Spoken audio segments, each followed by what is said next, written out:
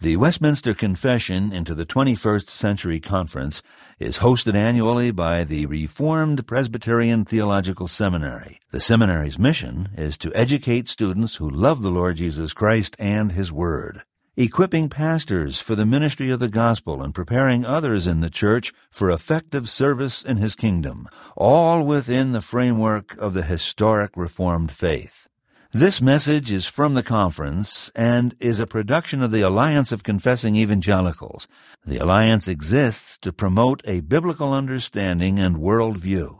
Drawing upon the insight and wisdom of Reformed theologians from decades and even centuries gone by, we seek to provide contemporary Christian teaching that will equip believers to understand and meet the challenges and opportunities of our time and place.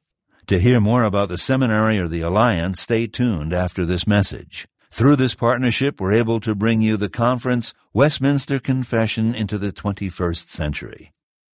The advertised schedule for the conference had me speaking on Calvinist resistance theory and the development of limited government and the rule of law.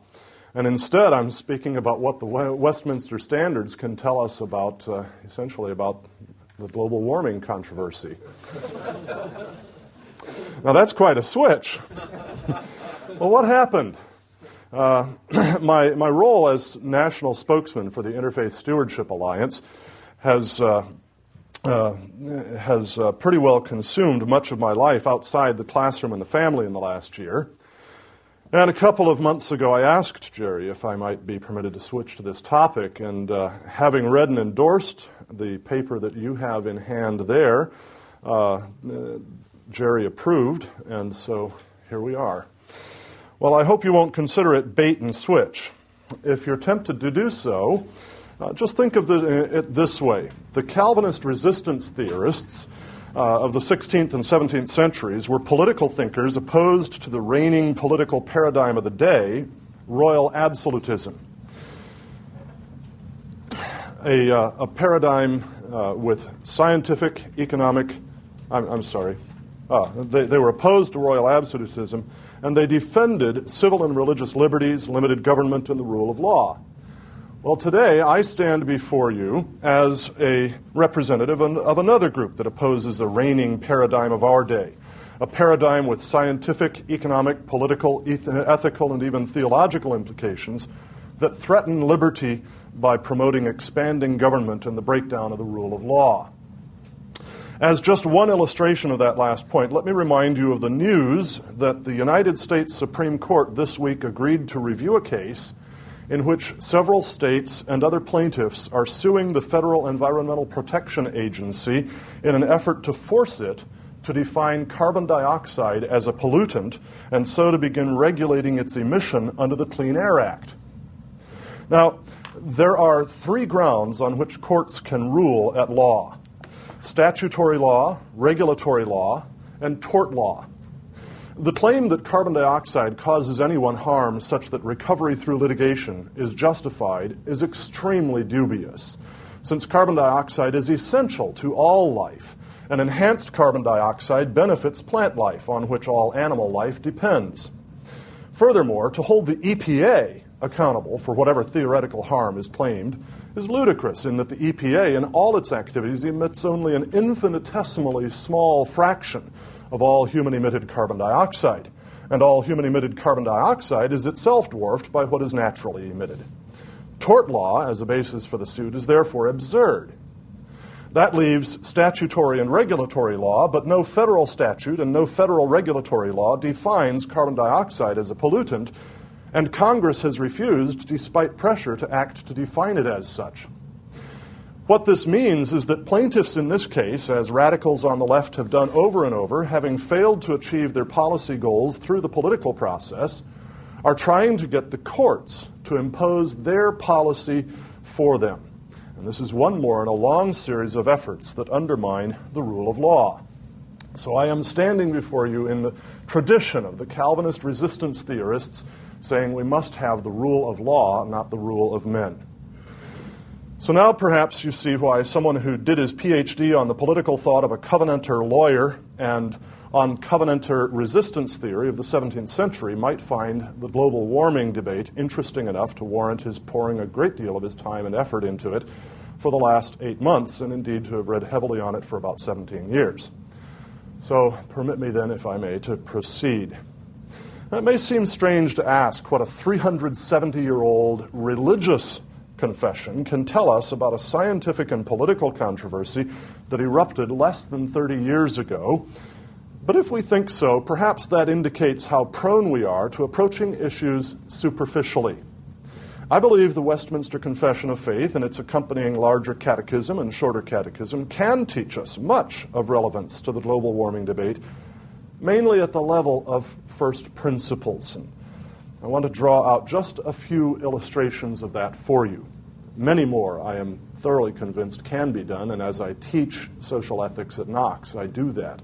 In fact, week after next, I'll be teaching an intensive course for the DMIN program on called What Every Pastor Needs to Know About Environmental Stewardship. And we will go through much more. But here are just a few examples. The confession in 4:1-2 tells us, "It pleased God the Father, Son, and Holy Ghost, for the manifestation of the glory of his eternal power, wisdom, and goodness, in the beginning to create, or make of nothing, the world, and all things therein, whether visible or invisible, in the space of 6 days, and all very good.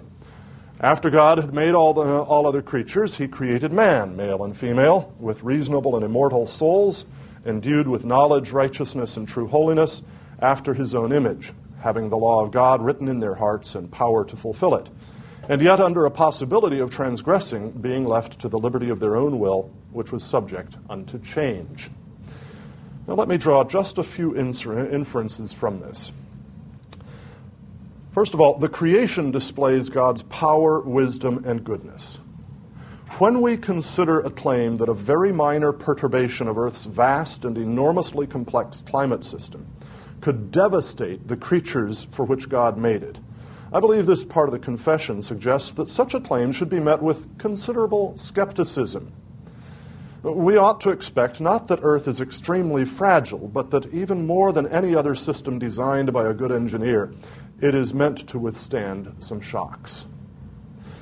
And second, God created man, male and female, after his own image in knowledge, righteousness, and holiness with dominion over the creatures, as the Shorter Catechism 10 tells us. And this implies two things. That man, who is the image of God, reflects God. In the immediate context of Genesis 1:26-28, where we first read of God's making man in his image, what we learn most about God is that he is creative. In the beginning, God created the heavens and the earth. By his wisdom, he created a tremendous variety of things, non-living and living, and he made the living things to multiply after their kinds. At the apex of all his creatures, he made man, and man, too, he made to multiply. But he also made man for another purpose, to subdue the earth and to rule over the fish of the sea, the birds of the sky, the cattle, and every living thing that moves on the earth. Genesis 1:28. It is part of the original mandate of the Creator to his highest creature that that creature should rule the earth. Now, I could go in many directions from this, as I've done in my book, Where Garden Meets Wilderness. I could note that God first placed man in the Garden of Eden, distinct from the rest of the earth, and that it was there that God spoke this blessing and mandate to him, which implies that even before the fall, the rest of the earth was, by comparison with the garden, not what God destined it to be, and that he intended man to have a hand in transforming wilderness into garden. I could note that because God cursed the ground after Adam and Eve sinned, and because God intends that Christ as the last Adam will, through his atoning death and vindicating resurrection, and the redemption and transformation of his elect, deliver the creation from the curse. Therefore, mankind has a God-given role in reversing the effects of that curse. But for the present topic, let me simply point out that this implies that for man to rule the earth is not, as most environmentalists hold, a crime, but a God-given task. We are to be stewards, granted dominion over the earth to subdue and rule it for God's glory, reflecting his image in knowledge, righteousness, holiness, and creativity, and transforming it from wilderness into garden in the process.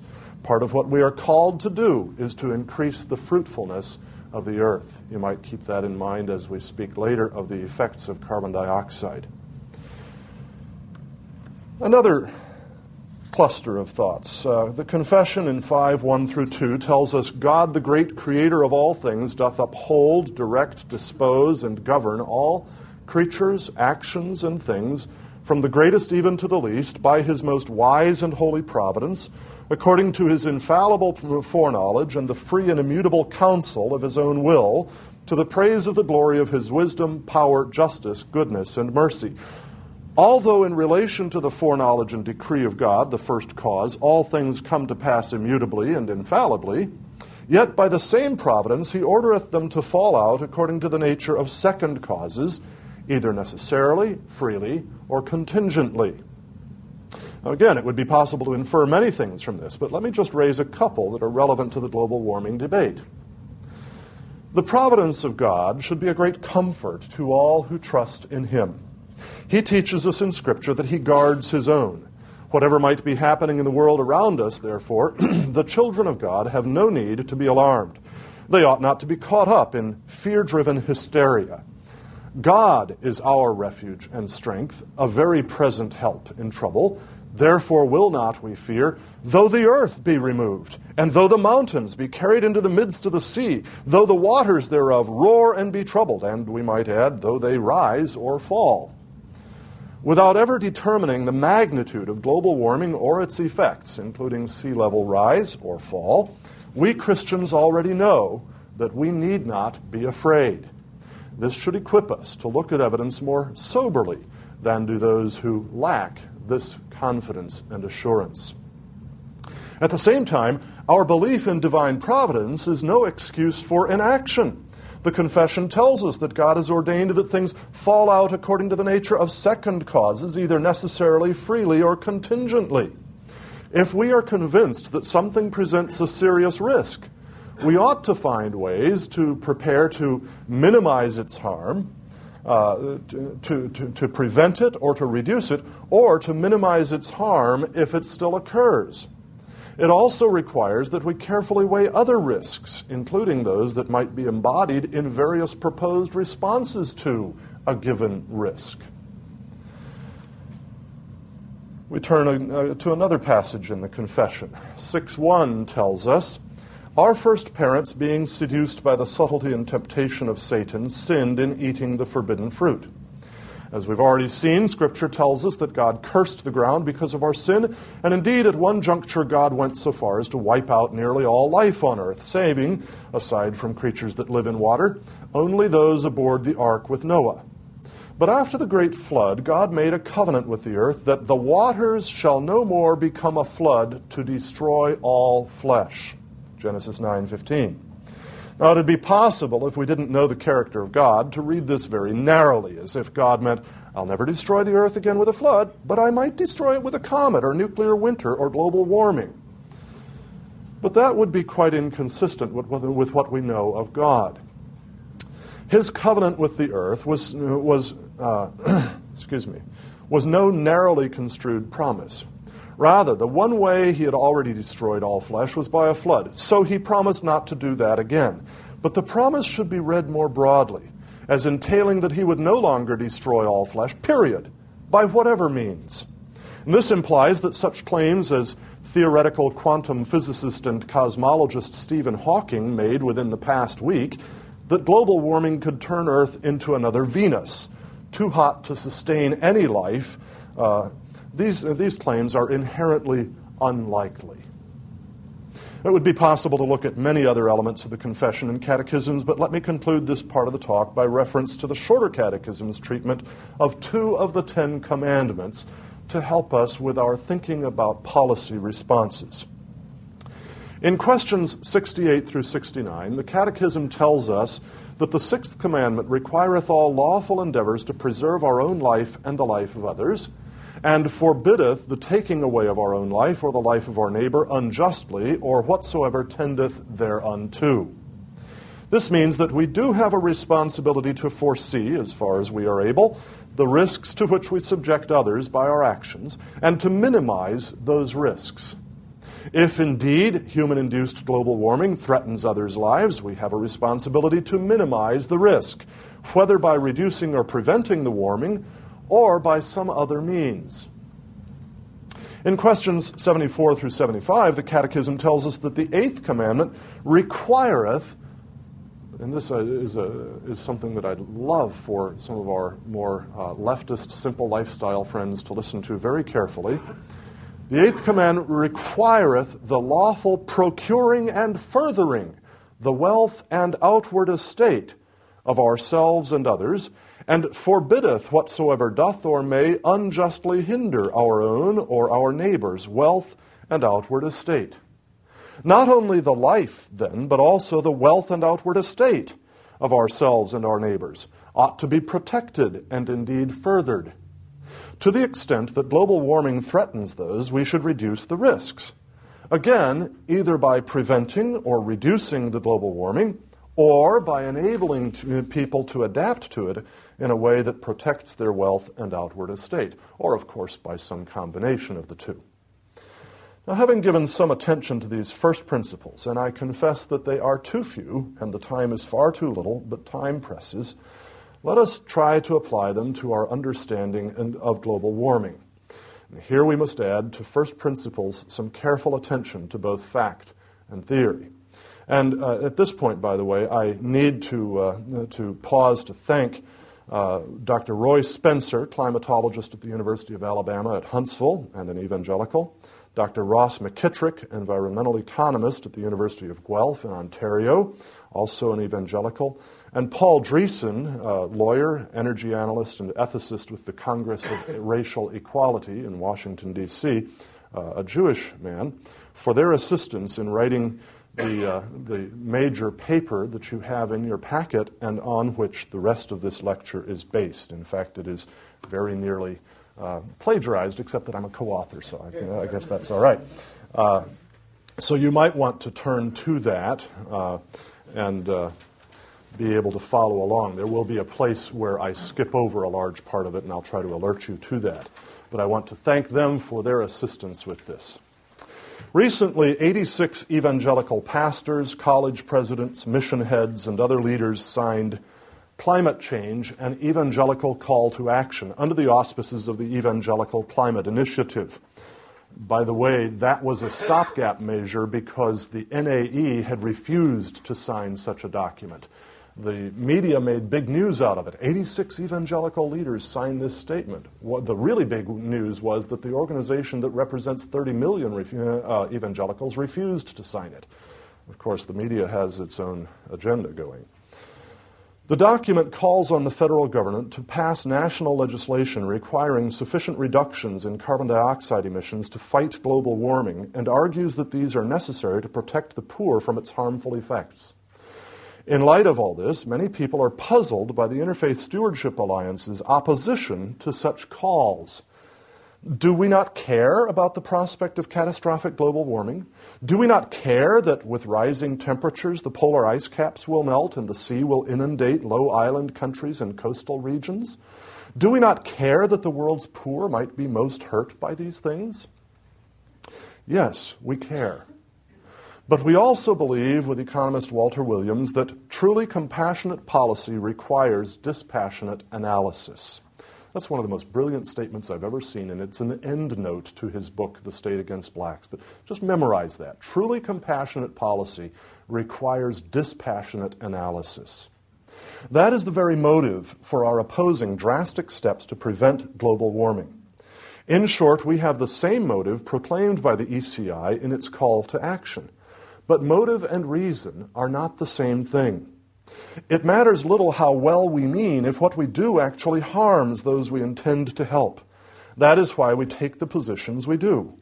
In a call to truth, prudence, and protection of the poor, an evangelical response to global warming, a document that you have there before you, we present extensive evidence and argument against the extent, the significance, and perhaps the existence of the much-touted scientific consensus on catastrophic human-induced global warming. Further, good science, like truth, is not about counting votes, but about empirical evidence and valid arguments. Therefore, we also present data, arguments, and sources favoring a different perspective. 1. Foreseeable global warming will have moderate and mixed, not only harmful but also helpful, not catastrophic consequences for humanity, including the poor and the rest of the world's inhabitants. Natural causes may account for a large part, perhaps the majority of the global warming in both the last 30 and the last 150 years, which together constitute an episode in the natural rising and falling cycles of global average temperature. Human emissions of carbon dioxide and other greenhouse gases are probably a minor and possibly an insignificant contributor to its causes. Reducing carbon dioxide emissions would have at most an insignificant impact on the quantity and duration of global warming and would not significantly reduce alleged harmful effects. And 4, government-mandated carbon dioxide emissions reductions not only would not significantly curtail global warming or reduce its harmful effects, but also would cause greater harm than good to humanity, especially the poor, while offering virtually no benefit to the rest of the world's inhabitants. In light of all the above, the most prudent response, we argue, is not to try, almost certainly unsuccessfully and at an enormous cost, to prevent or reduce whatever slight warming might really occur. It is instead to prepare to adapt by fostering means that will effectively protect humanity, especially the poor, not only from whatever harms might be anticipated from global warming, but also from harms that might be fostered by other types of catastrophes, natural or man-made.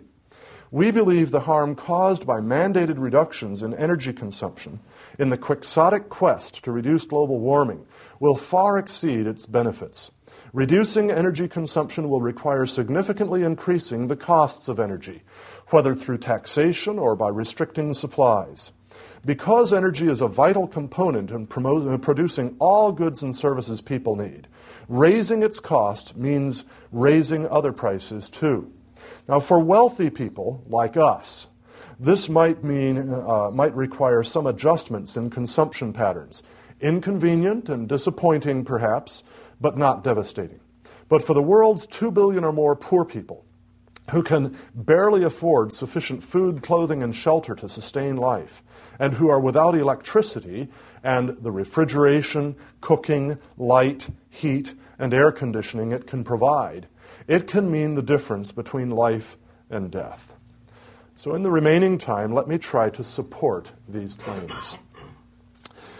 There are really 3 main categories of debate over global warming, and here we've got a bit of a transition that you don't have in front of you, but you'll catch on shortly. 3 main categories of debate over global warming. 1, how much of it is driven by human activity, burning fossil fuels and so releasing heat-trapping carbon dioxide into the atmosphere. 2, how much will temperature rise and what will be the impacts both of the temperature change and of heightened CO2? And 3, what is our wisest response? We'll look at these in order. First, most people who are sounding the alarm about global warming and urging that we do something to prevent or reduce it believe that human activity is the major cause of global warming. Is this true?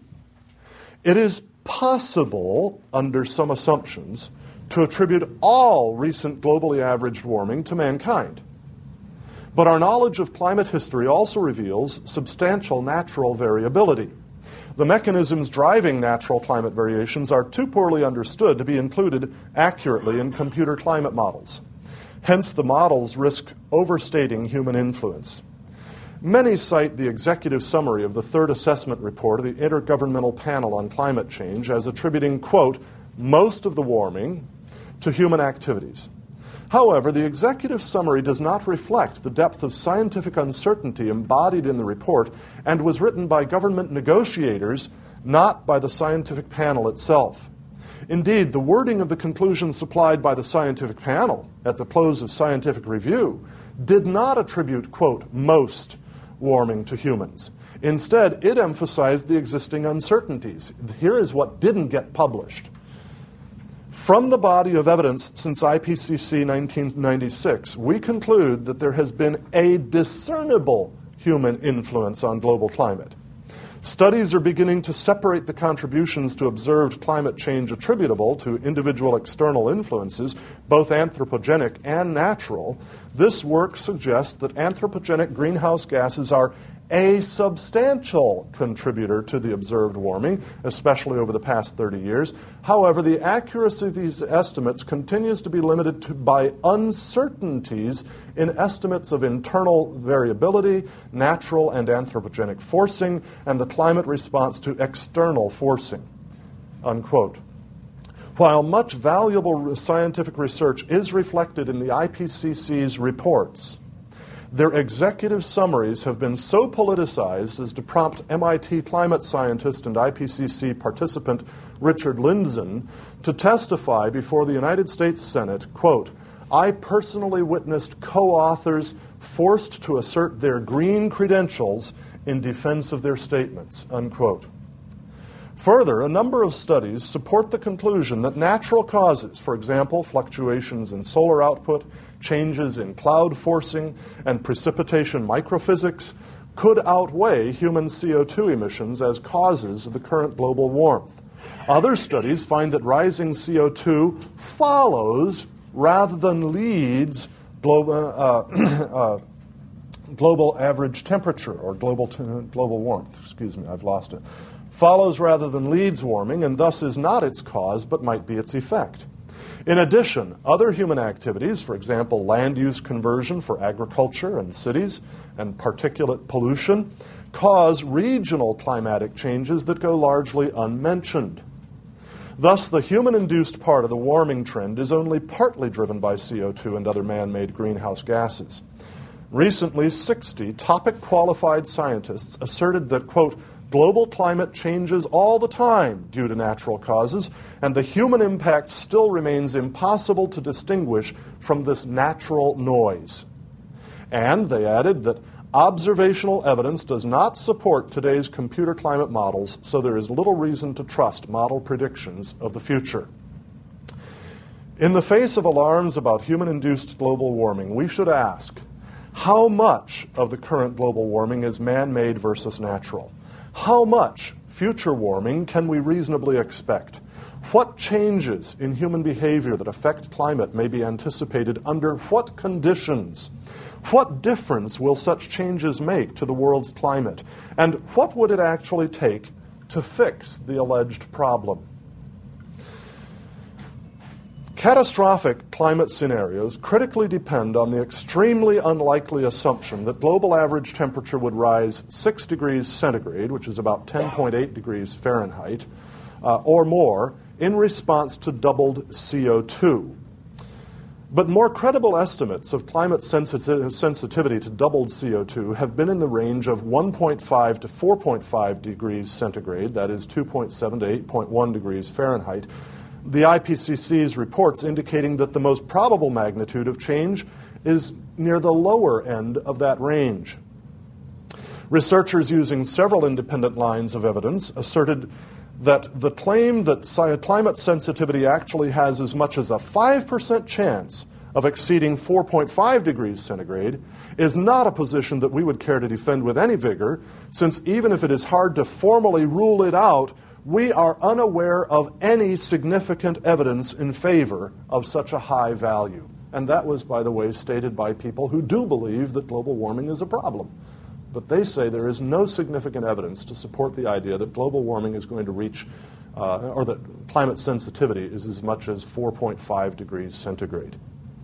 It is very unlikely that warming in that range would cause catastrophic consequences. Why? Among other reasons, because at least according to the computer climate models on which the alarms are based, CO2-induced warming will occur mostly in winter, mostly in polar regions, and mostly at night. But in polar regions where winter night temperatures range far below freezing, like in the negative 50, 60, and 70 degrees range, an increase of 5.4 degrees Fahrenheit is hardly likely to cause significant melting of polar ice caps or other problems. The amount of warming in any given locale would be well within the range of historic local variation.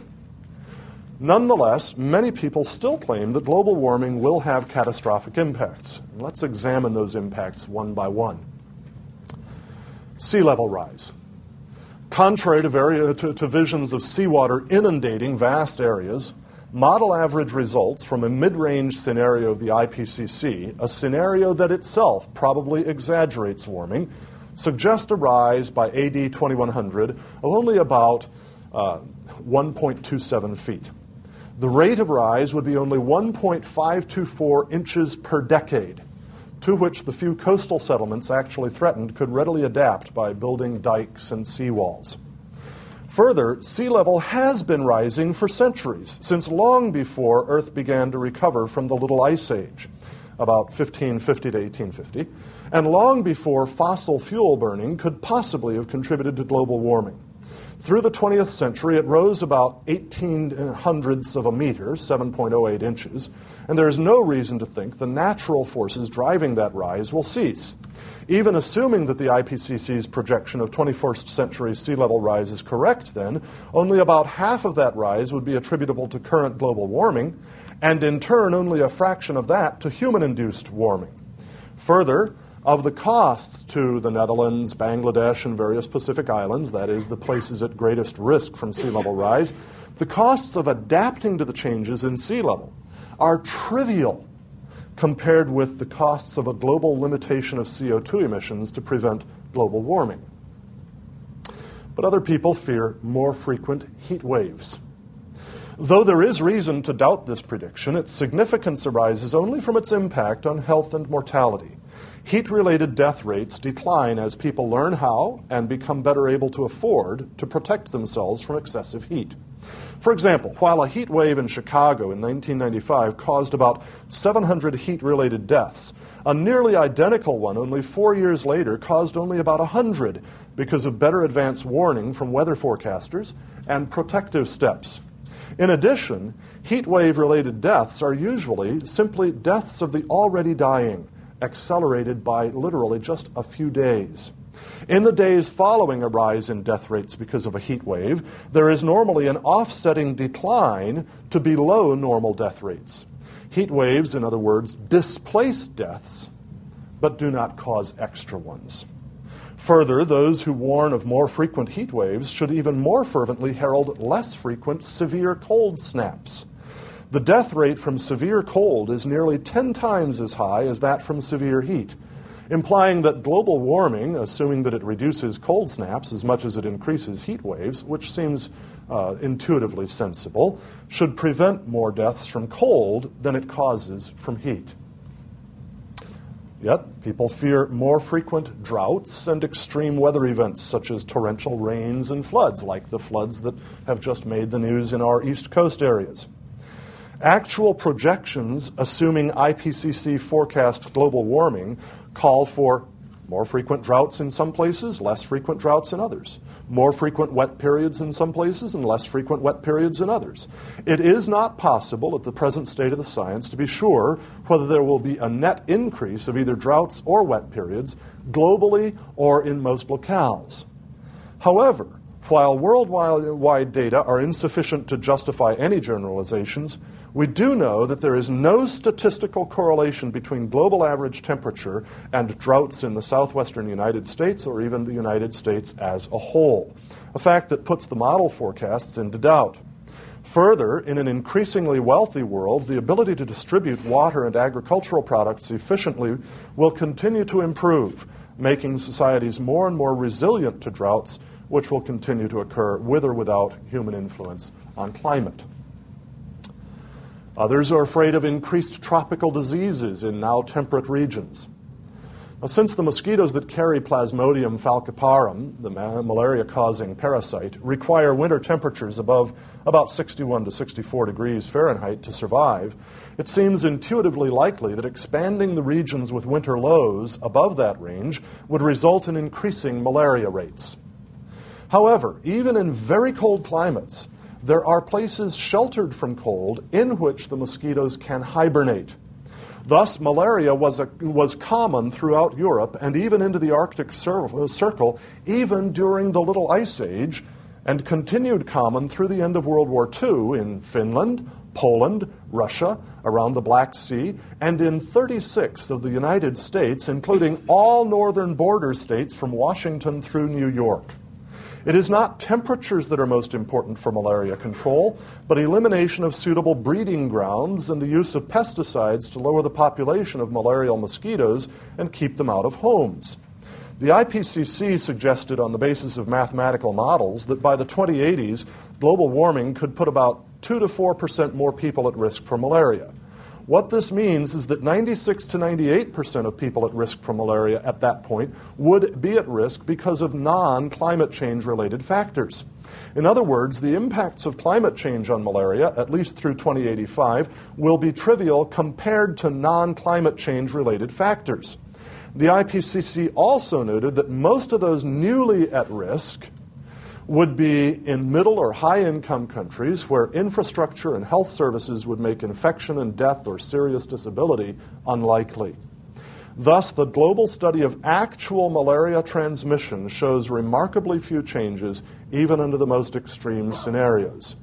The resurgence of malaria in some African and Asian countries recently correlates not with changing temperatures, but with the banning of DDT and shifts to less effective disease control methods, and it costs over 1 million premature deaths annually, mostly among women and little children.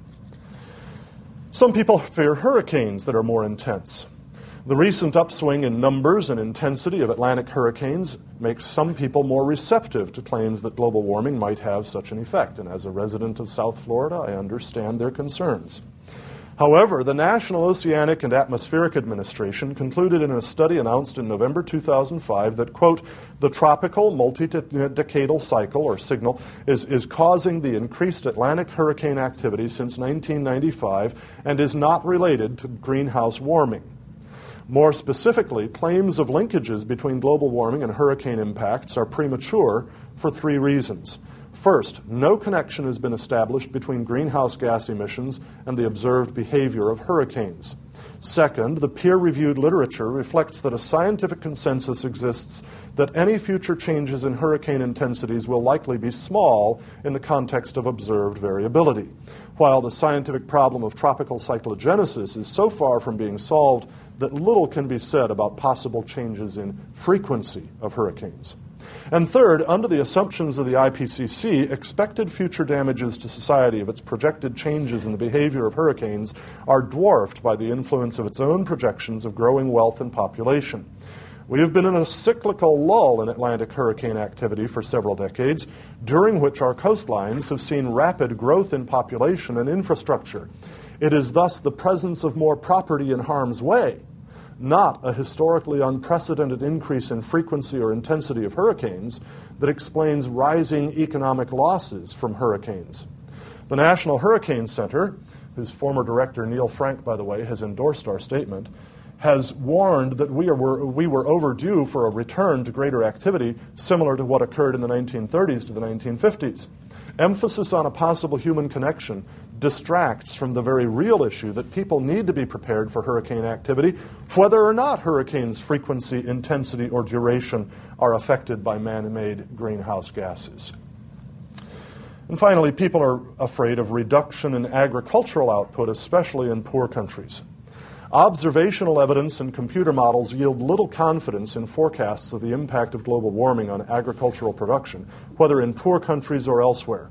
However, rising CO2, presumably what drives global warming, enhances agricultural yield. For every doubling of atmospheric CO2 concentration, there is an average 35% increase in plant growth efficiency. Plants grow better in warmer and colder temperatures, and in drier and wetter conditions, and they are more resistant to diseases and pests. Consequently, their ranges and yields increase. Agricultural productivity worldwide and in developing countries has never been higher than it is today. 3 likely results of rising CO2 are shrinking deserts, lower food prices, and reduced demand for agricultural land to feed the world's population, the latter resulting in reduced pressure on habitat and consequently on species survival. These benefits would be reduced or foregone if we intentionally reduced atmospheric CO2. In sum, claims that human-induced global warming is not only real but also bound to become catastrophic either misread the IPCC's reports or, following the example of the media and politicians, uncritically rely on its summary for policymakers. The summary, as already noted, does not reflect the scientific uncertainty contained in the body of the report, was not agreed to by the vast majority of IPCC scientists, and was politically driven. Claims of dangerous or catastrophic global warming are founded primarily on outlier models that present far more extreme scenarios than the vast majority. These outlier models can neither predict even 1 year into the future nor reconstruct 1 year into the past. They produce scenarios with no basis in actual evidence.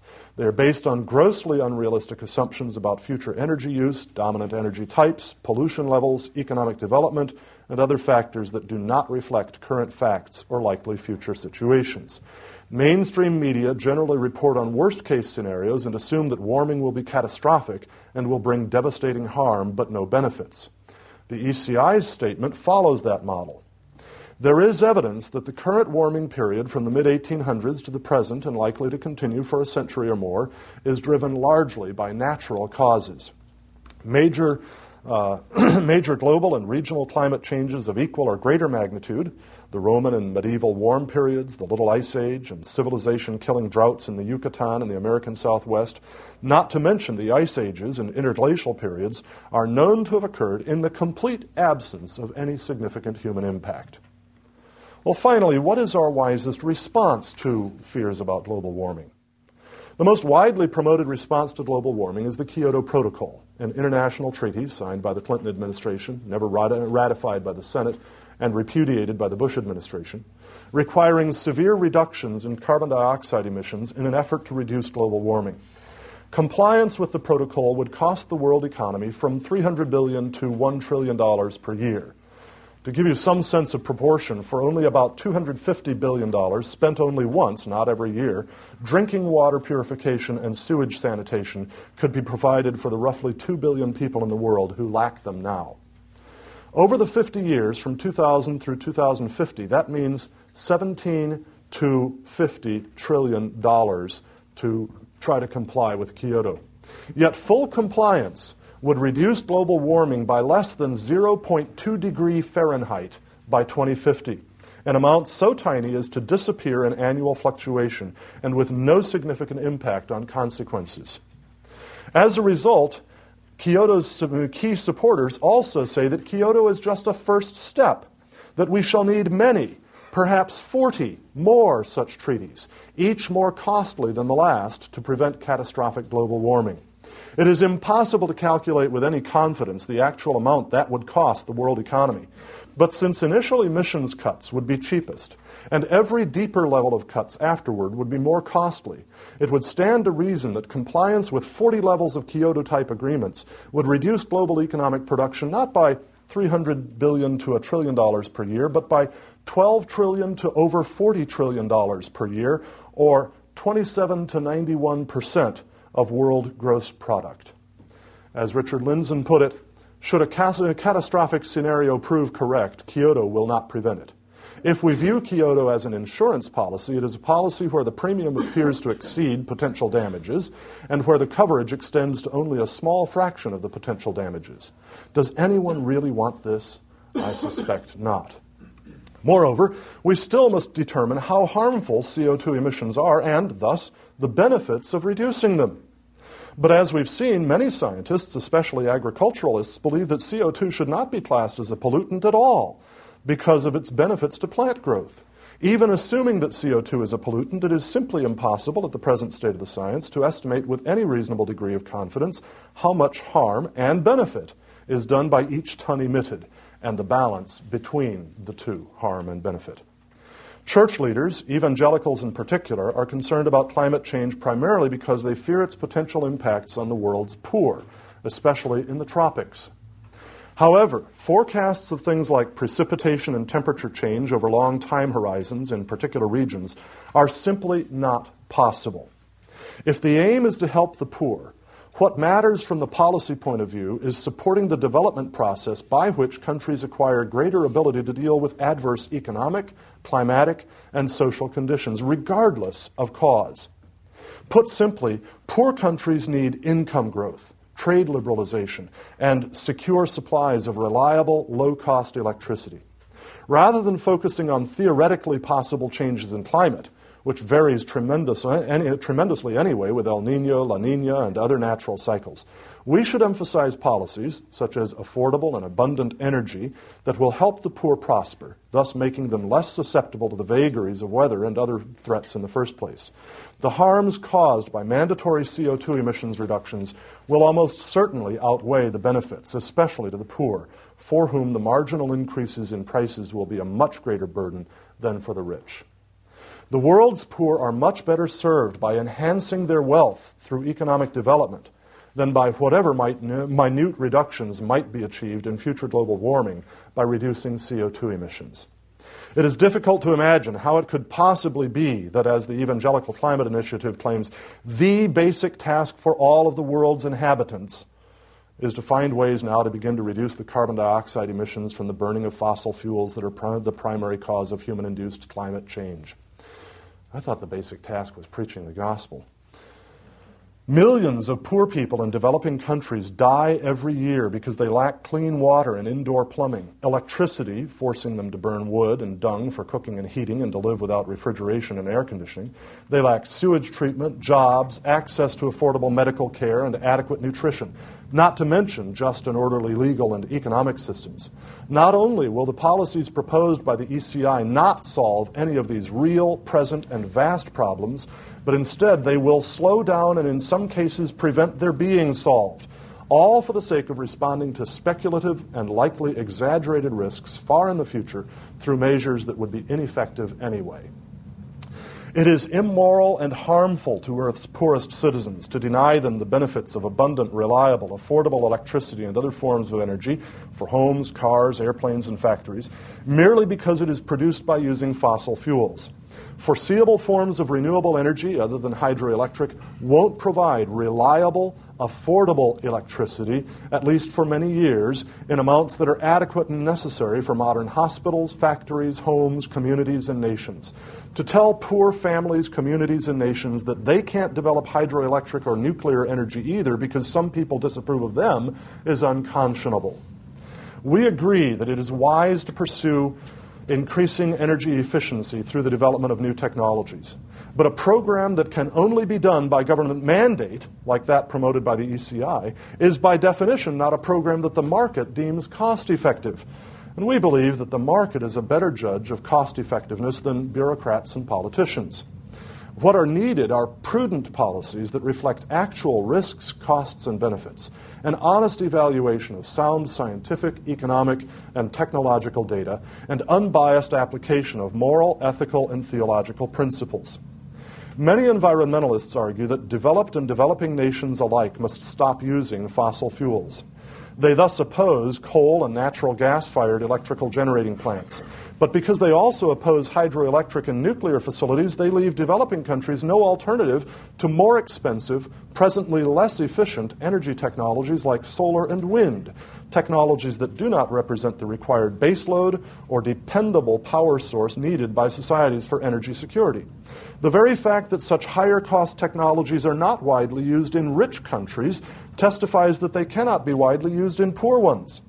Fossil fuels, then, should be seen as a proper stage in energy development, far safer than burning wood and dung, smoke from which claims 1.6 million lives per year, and a means of enabling the economic growth that eventually can make even cleaner technologies affordable.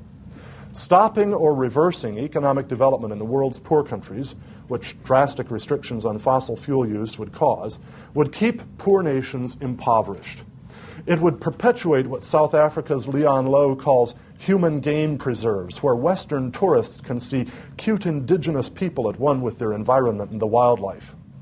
But what climate activist, indeed, what signer of climate change and evangelical call to action, would willingly, for even a month, live in a mud hut in malaria-infested rural Africa under the indigenous conditions their policy prescription would perpetuate?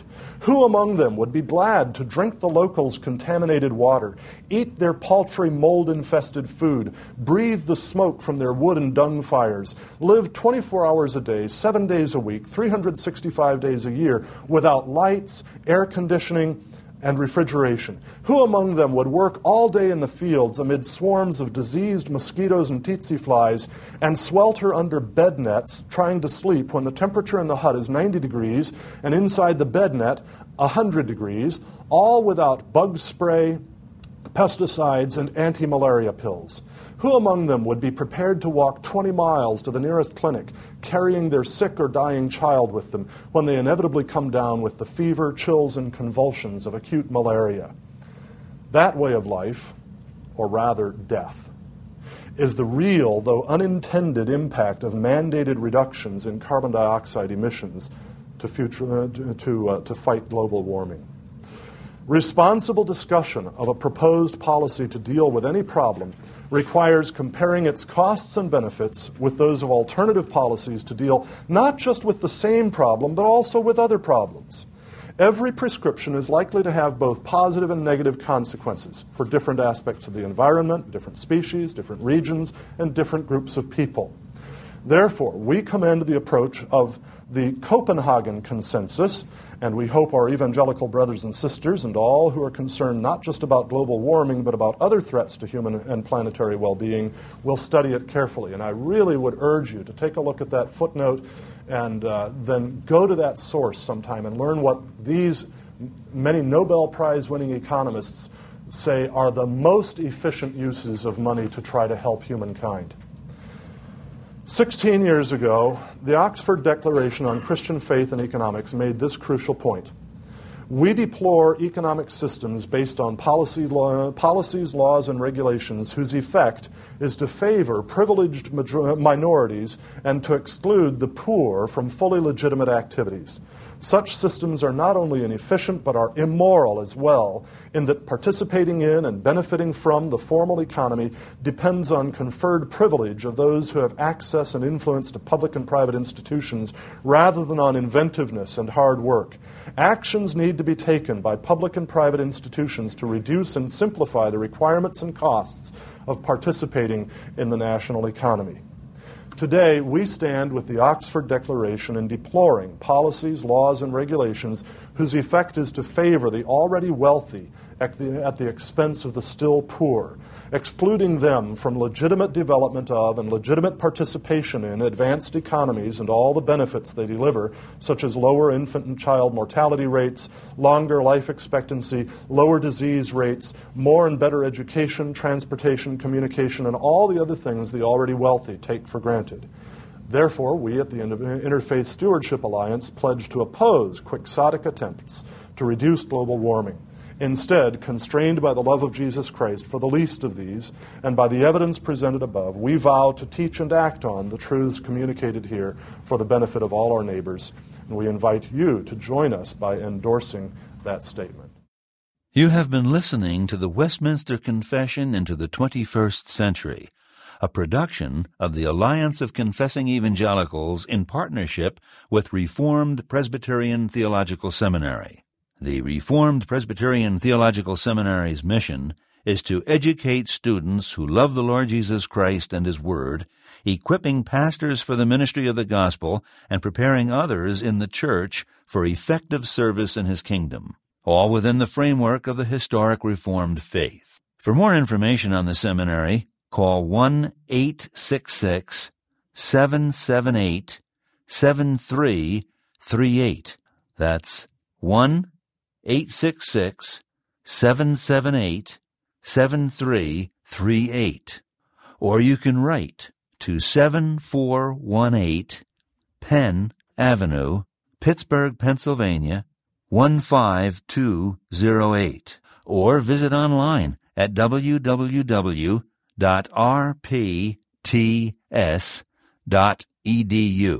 The Alliance is a listener-supported ministry that's known for teachings such as the Philadelphia Conference on Reformed Theology, the International Council on Biblical Inerrancy, as well as the nationally syndicated broadcasts, the Bible Study Hour, Every Last Word, God's Living Word, or Dr. Barnhouse and the Bible. For more information on the Alliance, call 1-800-488-1888. Again, that's 1-800-488-1888. or you can write the Alliance at Box 2000, Philadelphia, Pennsylvania, 19103, or visit us online at www.alliancenet.org. Ask for your free resource catalog featuring a wealth of materials from outstanding Reformed teachers and theologians. Thank you again for your continued support of this ministry.